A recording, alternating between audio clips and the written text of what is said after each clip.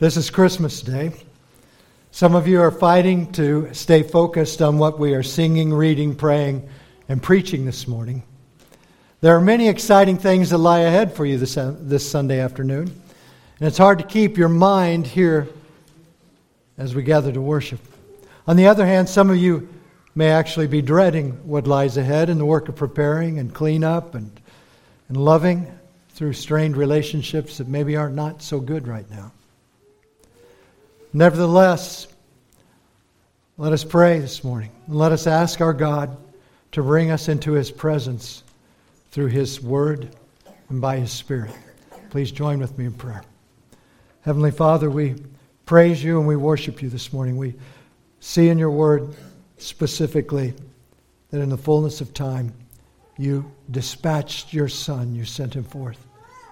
And we celebrate that occurrence this morning, Father, and I pray that You'd help us to see You more than we've ever seen You before, not because of me and my fumbling comments and statements, Lord. You know me as a weak man. But Your Spirit is mighty and it is powerful, and Your Word is a double-edged sword, living and active, and it penetrates. And I ask You, Lord, please to penetrate each of our hearts with Your Word and reveal Yourself to us. You are worthy. In Your name we pray. Amen. Now, this may seem like an odd scripture to dig into for a Christmas message, and perhaps it is, but there was something about a particular phrase in verse 4 that echoed over and over in my mind, and it kept bringing me back to the amazingly and perfectly timed event of the birth of Jesus Christ. Then spilling out from that phrase in the next two verses are descriptions of gifts that are so magnificent and so generous that nothing on earth at any time in history could ever begin to compare with. So, we read of the timing and the purpose of the coming of Christ. And we read of the wonderful gifts He has bestowed. That sounds pretty Christmassy to me. So let's see if we can get there together. Please start with me back in Galatians chapter 3 with verse 21. Is the law then against the promises of God? Certainly not. For if there had been a law given which could have given life, truly righteousness would have been by the law. But the Scripture has confined all under sin, that the promise by faith in Jesus Christ might be given to those who believe.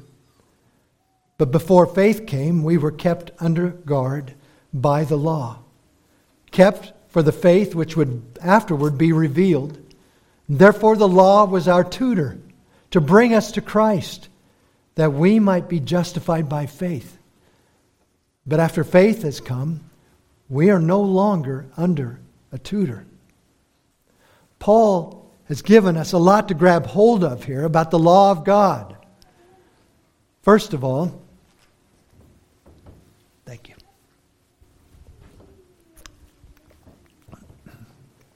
First of all, we see here that the law of God does not nullify God's promise to Abraham or to his offspring.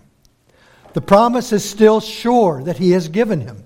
And the law does not interfere with or diminish the promise of God. The promise He gave to Abraham to make him a blessing to many nations. But then verse 22 gives us cause for concern. Look at verse 22. The phrase, Scripture has confined all under sin. What that does is it pictures really the entirety of mankind trapped like a school of minnows in a fisherman's net. There is no way out.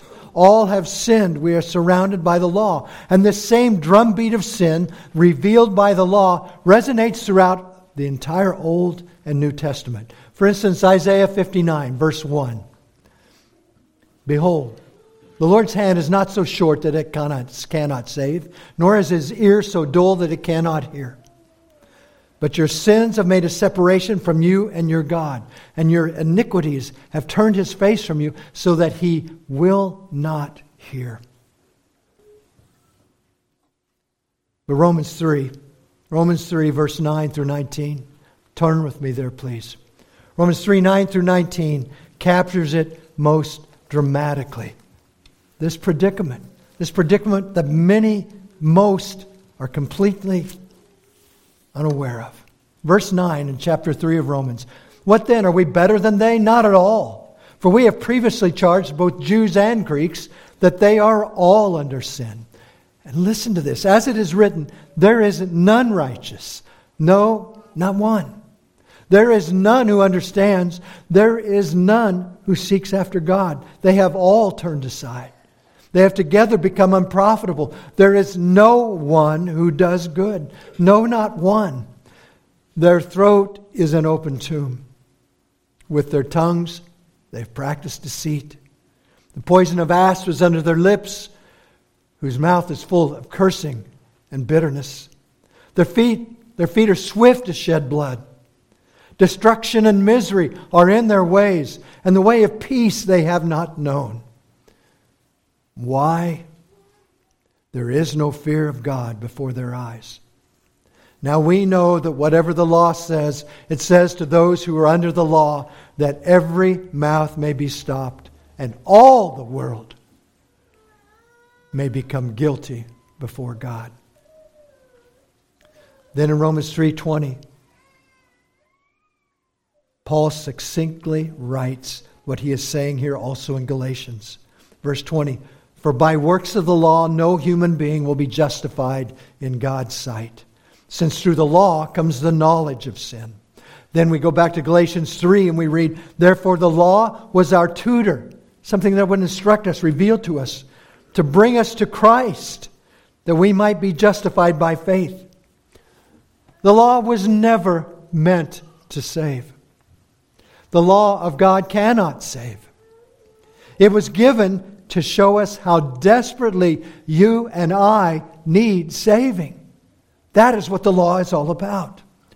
It was meant to reveal the perfection and holiness of God and to show us the deep sin and wickedness of man, which separates us from God and brings us to an eternal hell. That is the result of sin. The law was written for me, and for you to reveal these things. James 1, verses 23 through 25 gives the picture here of a mirror. And it says, a man does not look at a mirror and then walk away and do nothing. If I get up in the morning and I look at my face and I've got a mess here, my hair is always in place, but my face isn't. But I look at that and then I just walk away. What a fool. I don't wipe the stuff off. I don't get cleaned up. The law is there to reveal to us something far greater than any mess on my face. It is to reveal to us the wickedness and the sinfulness of my life. Now, I understand you likely don't think about this in the midst of decorating the Christmas tree, or while you're drinking a nice cup of hot chocolate, or while you're out Christmas caroling or unwrapping presents. But that message is the heart of the coming of the Son of God. Why would we sing songs about a coming Savior? Why would we do that? Most people who sing these beautiful Christmas carols, many of them containing solid truth about God, have no sense of needing a Savior.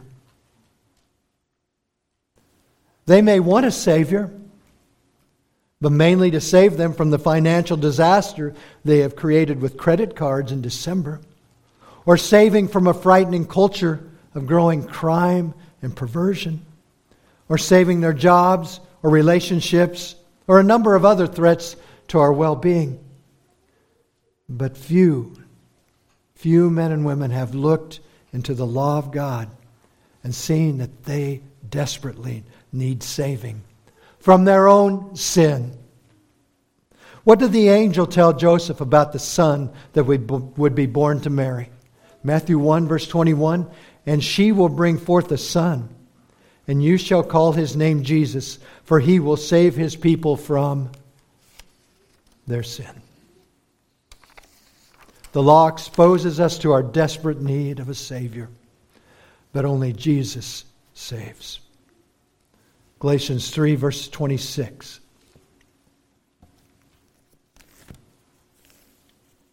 For you are all sons of God through faith in Christ Jesus. For as many of you as were baptized into Christ have put on Christ. There is neither Jew nor Greek. There is neither slave nor free. There is neither male nor female, for you are all one in Christ Jesus. And if you are Christ's, then you are Abraham's seed and heirs according to the promise. Heirs according to the promise. Not only are men saved by Jesus Christ through faith in Him, those who turn away from their sin and trust in Jesus are radically changed.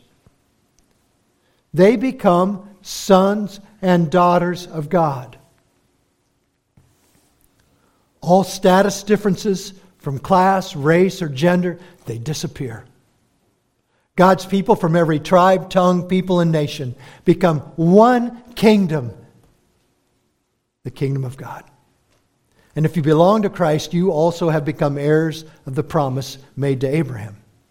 Now, in the scriptures this morning that were read, Paul presents what we would call an analogy. It's a way to give us clearer understanding of an eternal spiritual truth. And these truths that come up in these next few verses are so amazing. Look at Galatians 4, verses 1 and 2. Now I say that the heir, as long as he is a child, does not differ at all from a slave, though he is a master of all, but is under guardians and stewards until the time appointed by the Father. We have here a child. He begins no better than a slave. We have a transformation by a human father, though, at some point. Verse 1 again, now I say that the heir, as long as he is a child, does not differ at all from a slave. What does Paul mean by this? Is a child literally in no better position than a slave?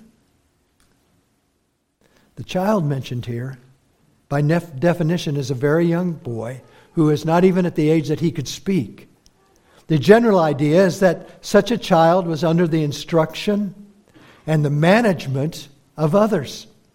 Although he was a son with legal rights as an heir, he was not considered the heir until he had become of age and had undergone training and preparation. In reality, this son was expected to serve and submit to guardians and stewards who were in authority over him. But these managers were usually slaves themselves. Those family slaves, or one commentator, would have virtually full charge of the child's education, training, and welfare. The child was subservient to them and could do nothing without their permission and go nowhere without their companionship. End quote. So Paul describes it. The son really has no more in the way of rights and authority than a slave. In fact, the son was under the authority of slaves. That is, until verse 2, when it reads, until the time appointed by the Father. Now this time appointed by the Father marked a sweeping transformation of the Father's appointed time. In Jewish culture, this most often occurred on the first Sabbath after the 12th birthday of the boy. It is what we call the bar mitzvah. From that point on, the son had the rights and responsibilities of an adult. But now, follow with me in verse 3. Even so we, when we were children, were in bondage under the elements of the world. But when the fullness of the time had come, God sent forth His Son, born of a woman, born under the law, to redeem those who were under the law, that we might receive the adoption as sons. This is the heart of what we want to look at this morning. Even so, the transformation here is by the Almighty God. And transformed from what? Well, originally, what does that scripture say we were? It says we were slaves. We were slaves. There are several interpretations of what Paul means when he writes of the elements of the world, or the elementary principles of the world, or the elemental things of this world. But Paul seems to be speaking here about basic practices of religious attempts to please God or the gods. Now this includes Jews following the law to make themselves accepted as righteous by God. but it also includes heathens, those whose heathen religious practices were used to please pagan gods. Paul shows no political correctness here. He holds nothing back. He says, all of these are worthless. I don't care whether you're coming from a legalistic, Judaistic requirement by the law, or whether you're coming from practices of burning incense and sacrifices to pagan wooden idols. It is worthless. It accomplishes nothing. Listen to Paul's description of these elements of the world. Look in verse 9 in chapter 4.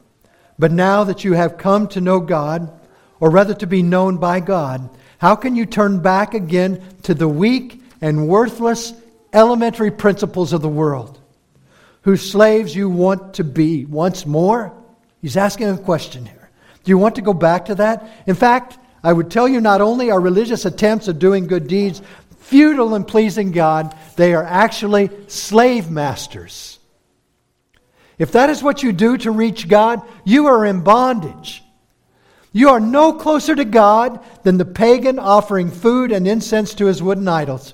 Now that sounds like a miserable way to live. But believe me, it is a terrifying way to die. But,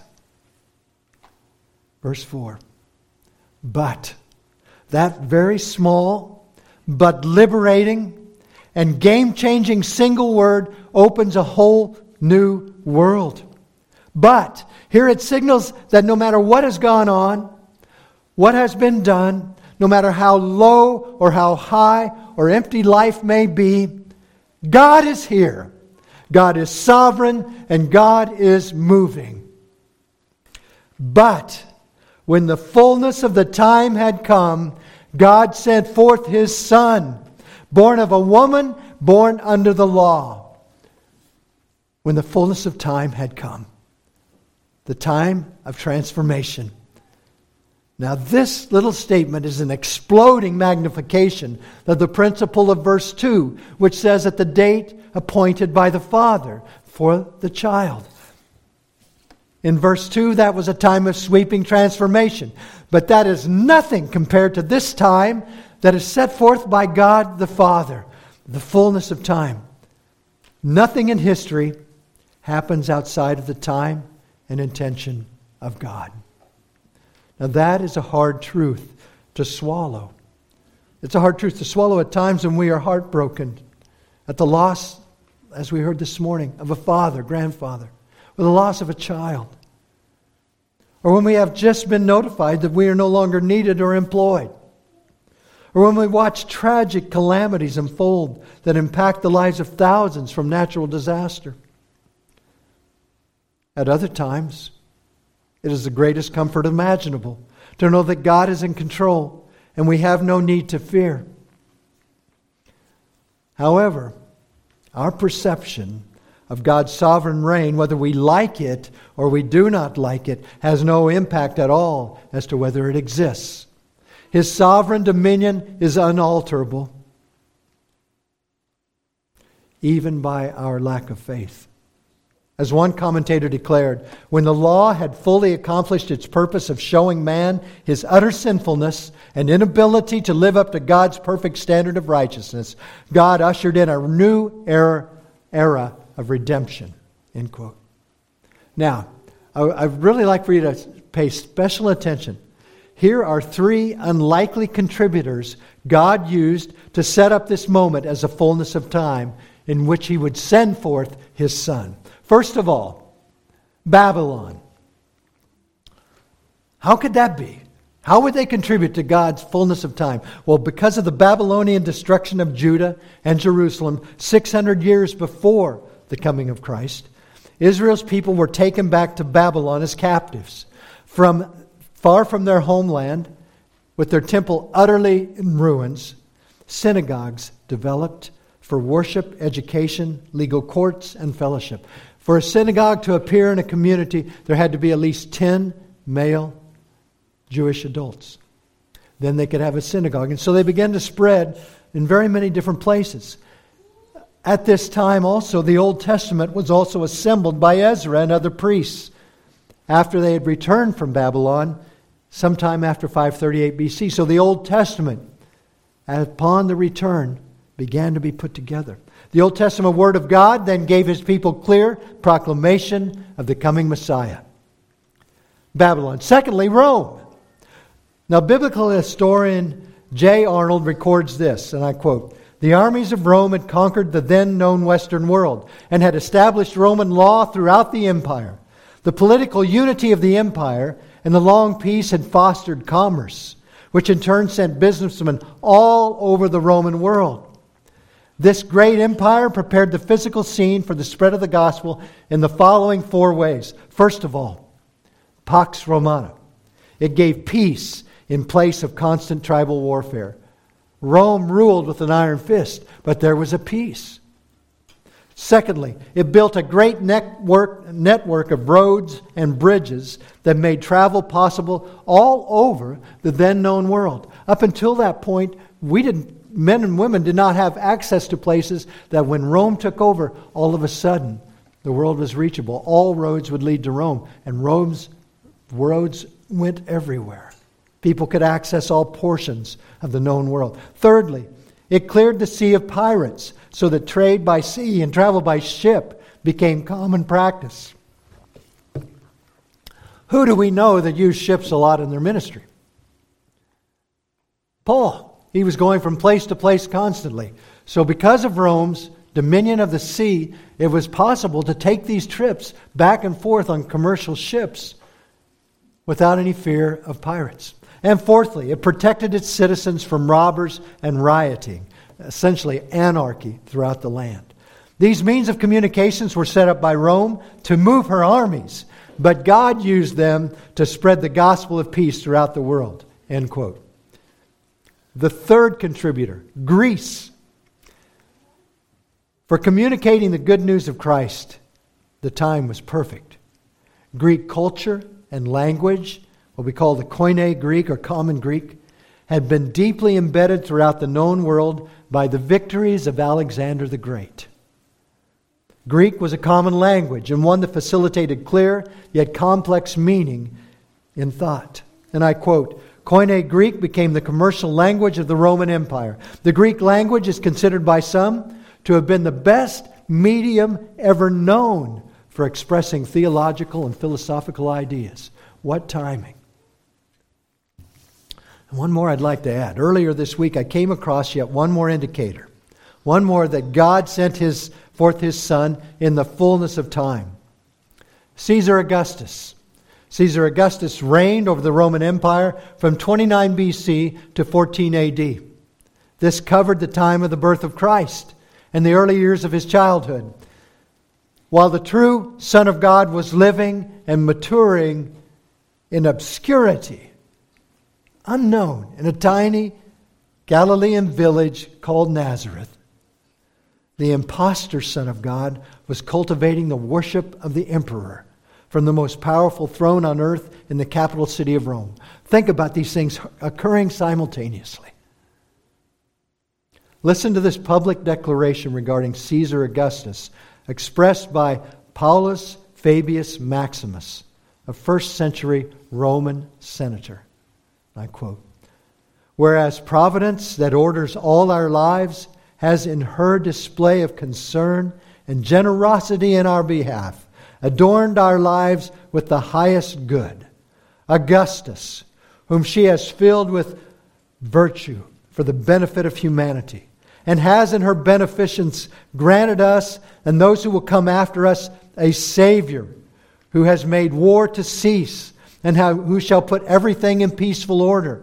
And whereas Caesar, when he was manifest, transcended the expectations of all who had anticipated the good news, not only by surpassing the benefits conferred by his predecessors, but by leaving no expectation of surpassing him to those who would come after him, with the result that the birthday of our God signaled the beginning of the good news for the world because of him."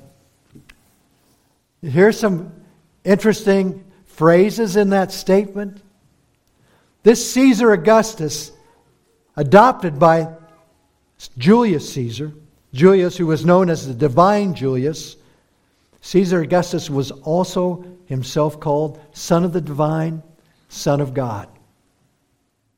Rome boasted Providence as a goddess, Caesar as Savior, the reign of Caesar as gospel good news, and they proclaimed his unsurpassable greatness in caring for the people. No one would ever match, they would say. But only the true Son of God could and did provide what Caesar never did.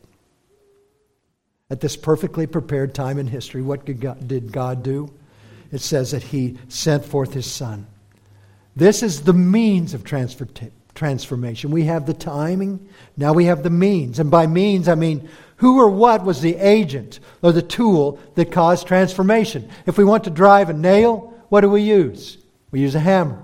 If a farmer wants to move a heavy load, what does he do? He hooks up a strong tractor to that and pulls it across the field.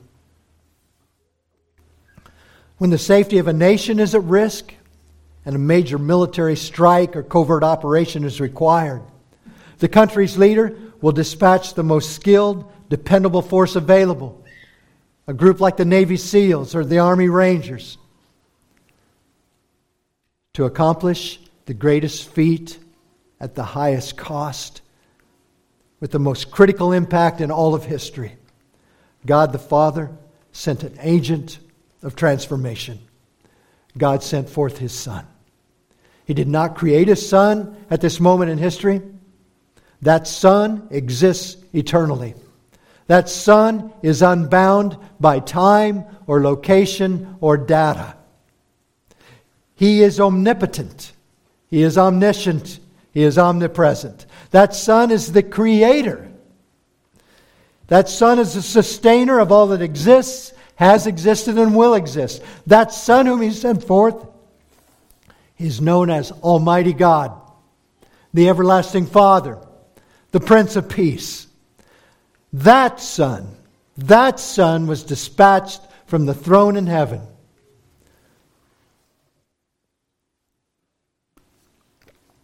That Son was dispatched from the throne in heaven by having Him born of a woman,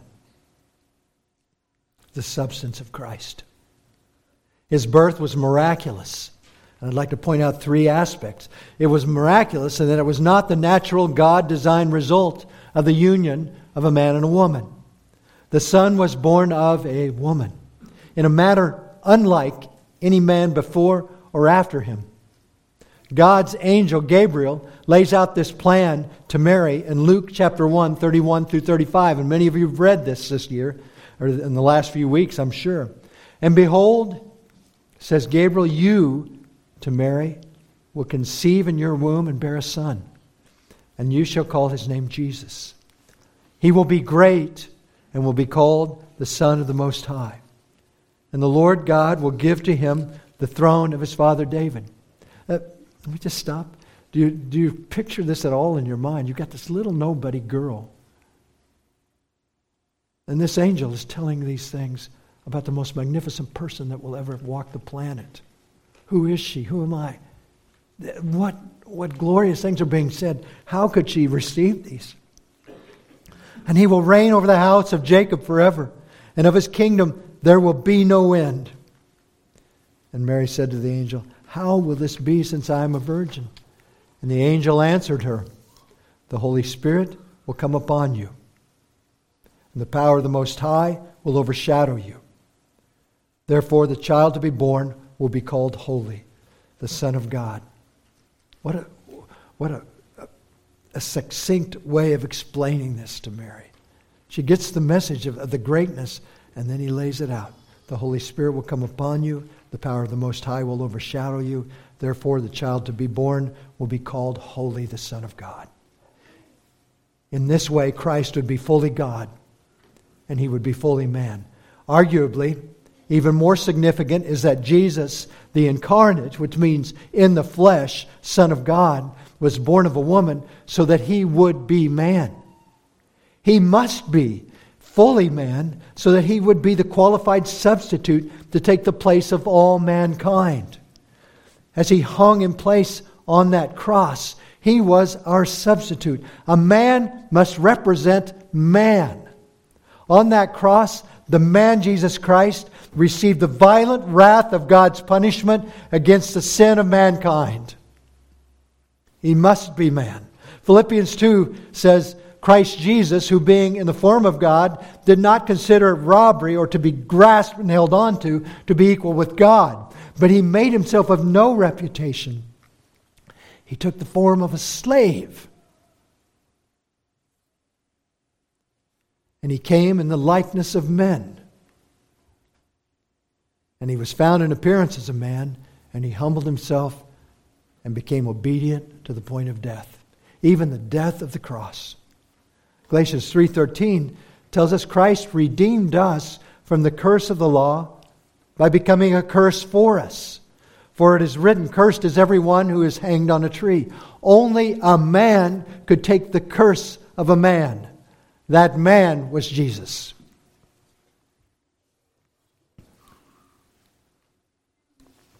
And thirdly, God's Son was born of a woman so that he could literally die as a sin sacrifice. Hebrews 2 verse 9. But we see Jesus, who was made a little lower than the angels for the suffering of death. That was he was made for. Crowned with glory and honor, that he, by the grace of God, might taste death for everyone. Hebrews 2:14. Inasmuch then as the children have partaken of flesh and blood, he himself likewise shared in the same. That means essentially that he became a flesh and blood man. That through death he might destroy him who had the power of death, that is the devil. On this Christmas day, think long and hard on the fact, please do, at some point, that God, the Son, became a man. He lived as a man, and he died as a man, so that he would be our substitute for the wrath of God, which would cause his death. Then think about this. God, who created the entire universe and each tiny element within it, out of nothing, think of him, he who is the embodiment of good. He determined morality. He wrote the book on ethics. That very God who gave Moses the 10 Commandments, that God subjected himself to the very laws he had himself determined. It says, not only was he born of a woman, but he was born under the law. Here we see the subjection of Christ. From his very conception in the womb of Mary onward, Christ was required to obey the law. If he were to please God, he must obey every overarching principle and every tiny detail of the law of God. In other words, he must be perfect at every moment and in every area of life. One failure of any degree, great or small, would disqualify Jesus as a sufficient, perfect sacrifice for the sin of all who would trust in him. He would have been disqualified, but he proved himself worthy of that trust. 2 Corinthians 5, verse 21 says, for he made him who knew no sin to be sin for us, that we might become the righteousness of God. Hebrews 4:15, for we do not have a high priest who cannot sympathize with our weaknesses, but was in all points tempted as we are, yet without sin. 1 John 3:5, and you know that he was manifested to take away our sins, and in him there is no sin. All of this was so that Christ could redeem those who were under the law. Verse 5, Galatians 4, verse 5. The purpose of Christ then was to redeem slaves under the law. Now, redeem, personally, is one of my favorite words in the Scriptures. It is one of the most exhilarating words in the New Testament. It means to buy back and was used for the purchase of freedom for slaves. That's why I love it. It is not simply a commercial or business term. Redeem often signified the beginning of new life. It means freedom. It meant escape from bondage and destruction. Everything changed for good eternally when you or I am redeemed by Christ. 1 Peter 1:18. knowing that you were not redeemed with corruptible things like silver or gold from your aimless conduct, received by tradition from your fathers. It was futile, he's saying. You weren't redeemed from that. You weren't purchased out of that by something trashy like silver or gold, but with the precious blood of Christ, as of a lamb, without blemish and without spot. Redemption. But redemption is not the only great gift provided by the Son of God. So rich and lavish was the fullness of time that Christ not only redeemed His followers from bondage, but He did so that He could then adopt those slaves who were redeemed. He redeemed us and then He adopts us. Verse 5 says that we might receive the adoption as sons. One author defined adoption as a man's giving the status of sonship to someone who is not his natural child. Another definition reads, adoption is the act of bringing someone who is the offspring of another into one's own family. And some of you have experienced that directly, either as adopting or being those who have been adopted. You understand this in a deeper way than some of the rest of us have experienced. God accomplished adoption for His children by sending forth His Son in the fullness of time. Romans 8:15 says, for you did not receive the spirit of bondage, again to fear, but you received the spirit of adoption, by whom we cry out, Abba, Father. The Spirit Himself bears witness with our spirit that we are children of God. And if children, then heirs. Heirs of God, and joint heirs with Christ, if indeed we suffer with Him, that we may be glorified together. Ephesians 1:3-5. Blessed be the God and Father of our Lord Jesus Christ, who has blessed us with every spiritual blessing in the heavenly places in Christ. Just as He chose us in Him before the foundation of the world, that we should be holy and without blame before Him in love, having predestined us to adoption as sons by Jesus Christ to Himself, according to the good pleasure of His will. Matthew Henry said, for He was sent to redeem us, that we might receive the adoption of sons, that we might no longer be accounted and treated as slaves, but as sons grown up to maturity. The London Baptist Confession Catechism presents this question: what is adoption? The answer is given. Adoption is an act of God's free grace, whereby we are received into the number and have a right to all privileges of the Son of God. Isn't that amazing?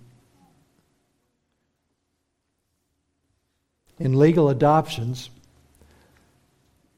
my understanding is that the onus to prove that one is worthy of the process of adoption falls upon who? It falls upon the parents who desire to adopt.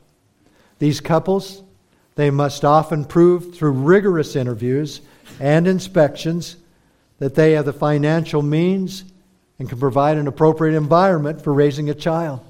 That process can take a year. It can take years. But in the adoption court of God, he who desired to adopt has full authority. A man or woman must be qualified to enter into adoption by the holy, perfect God.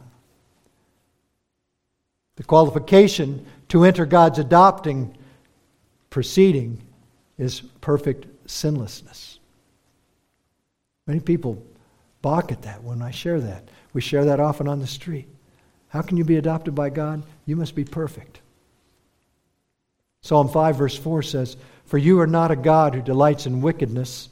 Evil may not dwell with you. Habakkuk 1:13 says, you are of pure eyes and to behold evil and cannot look on wickedness. Would anyone rightly adopt a child with whom you had no intention to dwell, you had no intention to live with and bring into your family? Would anyone adopt a child who you would never even look at? Of course not. But the law of God has shown us that we are sinners. We are wicked and we are evil by nature. The demand of God is impossible. For all have sinned and fall short of the glory of God. None of us can ever qualify for adoption. But God has provided a way. 2 Corinthians 5:21, again, For He made Him who knew no sin to be sin for us, that we might become the righteousness of God in Him. Romans 5:8, but God demonstrates, He shows, manifests His love for us in this. How did He do it? While we were still sinners, Christ died for us. He didn't die for us because we had improved our lot. We had not come closer on the status and the ladder of the law. Not at all. God died for us in Christ while we were sinners. God has done what is humanly impossible. He has qualified us for adoption by His Son. Such a dramatic transformation bears consequences. Galatians 4 verse 6, it says, and because you are sons, God has sent forth the Spirit of His Son into your hearts. It is impossible for a human father to transfer his character into the heart of the child he adopts. That cannot be done. As much as perhaps you would like to, it cannot be done. But God not only can, He does. He sends the Spirit of Christ, the Holy Spirit, into the hearts of His adopted children. That God, our Father, does what no adoptive parent can. He sends His Spirit into our lives to transform us into what He desires to become like Him. The consequences of transformation, the entrance of God's Spirit into a son's heart. And this isn't an isolated promise found only in Galatians. Ephesians 1 verse 13. In Him you also trusted after you heard the word of truth, the gospel of your salvation, in whom also, having believed, you were sealed with the Holy Spirit of promise, who is the guarantee of our inheritance until the redemption of the purchased possession to the praise of His glory. God has sealed us with His Holy Spirit. He is our Father. He is not a distant God who looks from afar. He gets into us. He knows us. By His Spirit, God dwells in us and He lives within us. The New Testament gospel writer Matthew declares this about the coming of Jesus, the Son of God. Matthew 1:23, behold, the virgin shall be with child and bear a son, and they shall call His name Emmanuel. What does that mean? What does it mean? God with us. That is what Christ is. He is God with us, in us, abiding through the Holy Spirit. Because of such a relationship, God's children will cry out, this verse says, Abba, Father. This is the cry of a son's heart. Romans 8:14 says, for all who are led by the Spirit of God are sons of God.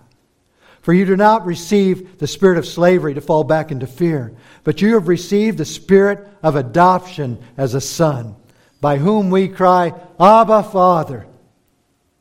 The Spirit Himself bears witness with our spirit that we are children of God.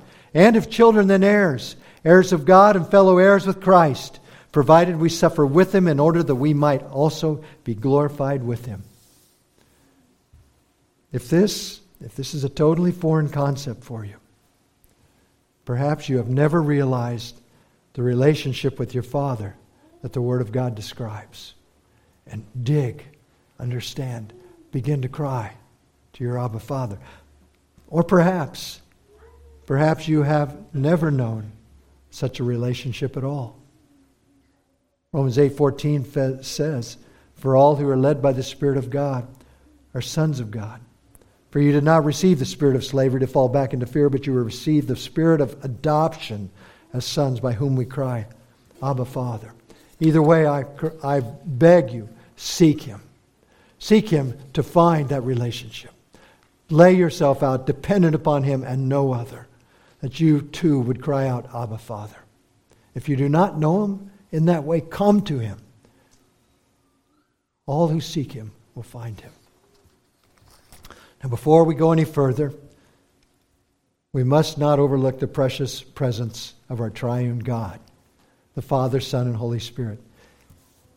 In God's providence, He has placed our time on the campus at WSU on Tuesday nights to coincide with a group of proclaimed Christians who deny the existence of the Trinity. No matter how many examples in Scripture we have shown them of the simultaneous presence and working of the Father, Son, and Holy Spirit, they deny it. But here in the fullness of time, God the Father, it says, sent forth His Son to redeem us and provide for our adoption. And then He sent forth His Holy Spirit to live in us, secure us, and convince us that we are His. You cannot get around this. We have such a great God, and He does exist in three persons: Father, Son, and Holy Spirit. And we see their roles different, diverse, but effective right here in these Scriptures. And herein also lies the key to what the Muslim, the legalist, and the Roman Catholic cannot accept about the amazing grace of God. On many occasions, we have shared the good news of Christ to those who, upon hearing it, do not see it as good news. They oppose such a free and completely God-provided grace because they say, if the gospel is fully the grace of God and your sins are forgiven completely, past, present, and future, then I would live like the devil because there's no consequence. You see the fallacy in what we've read this morning. If forgiveness from sin was all there was to the gospel, perhaps their case would bear weight. But it is not the only thing. Not only are we forgiven forever by Christ's one great sacrifice of Himself, He then sends His Spirit into our hearts to build relationship with Him that desires what He desires, that is compelled to know Him, that repents when we sin, and that grows in obedience. As adopted children, our love is expressed to our Father in obedience. Jesus said in John 14:21, whoever has my commands and obeys them, he is the one who loves me. And I too will love him and show myself to him. Not only does Christ redeem us from sin, past, present, and future, but He places in us His Holy Spirit so that we have a new, profoundly alive relationship with Him. Do you have that?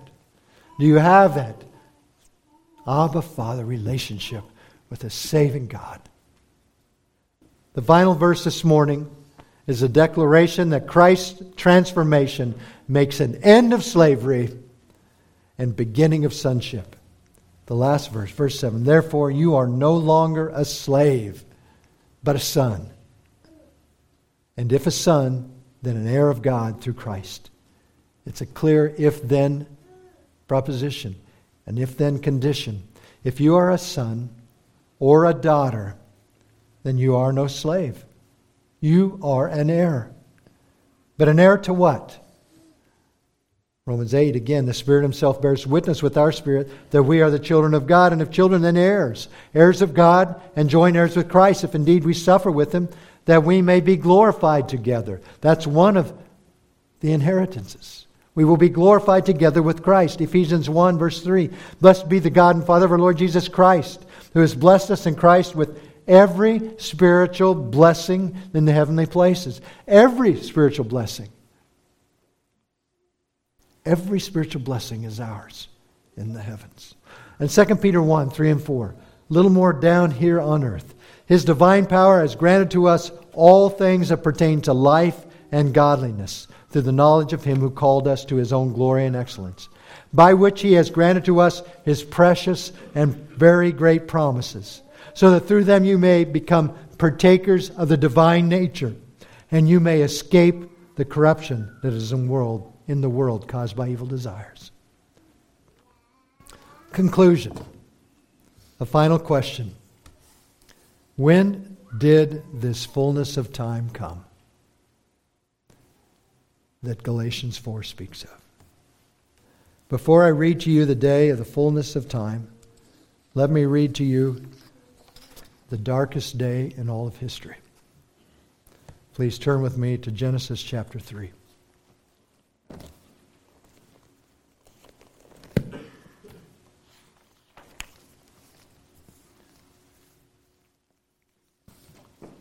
Genesis chapter 3. Up to this point, as you would see in verse 25, Adam and Eve were naked and unashamed. They walked with God in the garden. All was perfect. There was no death. There was no sin. Verse 1 of chapter 3, now the serpent was more cunning than any beast of the field which the Lord God had made. And he said to the woman, has God indeed said, you shall not eat of every tree of the garden? And the woman said to the serpent, we may eat the fruit of the trees of the garden, but of the fruit of the tree which is in the midst of the garden, God has said, you shall not eat it, nor shall you touch it, lest you die. Then the serpent said to the woman, you will not surely die. For God knows that in the day you eat it, your eyes will be opened, and you will be like God, knowing good and evil. So when the woman saw that the tree was good for food, that it was pleasant to the eyes, and a tree desirable to make one wise, she took of its fruit and ate. She also gave to her husband with her, and he ate. Then the eyes of both of them were opened, and they knew that they were naked, and they sewed fig leaves together and made themselves coverings. And they heard the sound of the Lord God walking in the garden in the cool of the day. And Adam and his wife hid themselves from the presence of the Lord God among the trees of the garden. That had never happened. Never. Not even the thought of that had happened. And now they were fleeing from the God who had loved them. Then the Lord God called to Adam and said to him, where are you? So he said, I heard your voice in the garden, and I was afraid because I was naked, and I hid myself. And he said, who told you that you were naked? Have you eaten from the tree of which I commanded you that you should not eat? Then the man said, the woman whom you gave to be with me, she gave me of the tree, and I ate. And the Lord God said to the woman, what is this you have done? The woman said, the serpent deceived me, and I ate. So the Lord God said to the serpent, because you have done this, you are cursed more than all cattle, and more than every beast of the field. On your belly you shall go, and you shall eat dust all the days of your life. And I will put enmity between you and the woman. And you see here a tiny glimmer of light.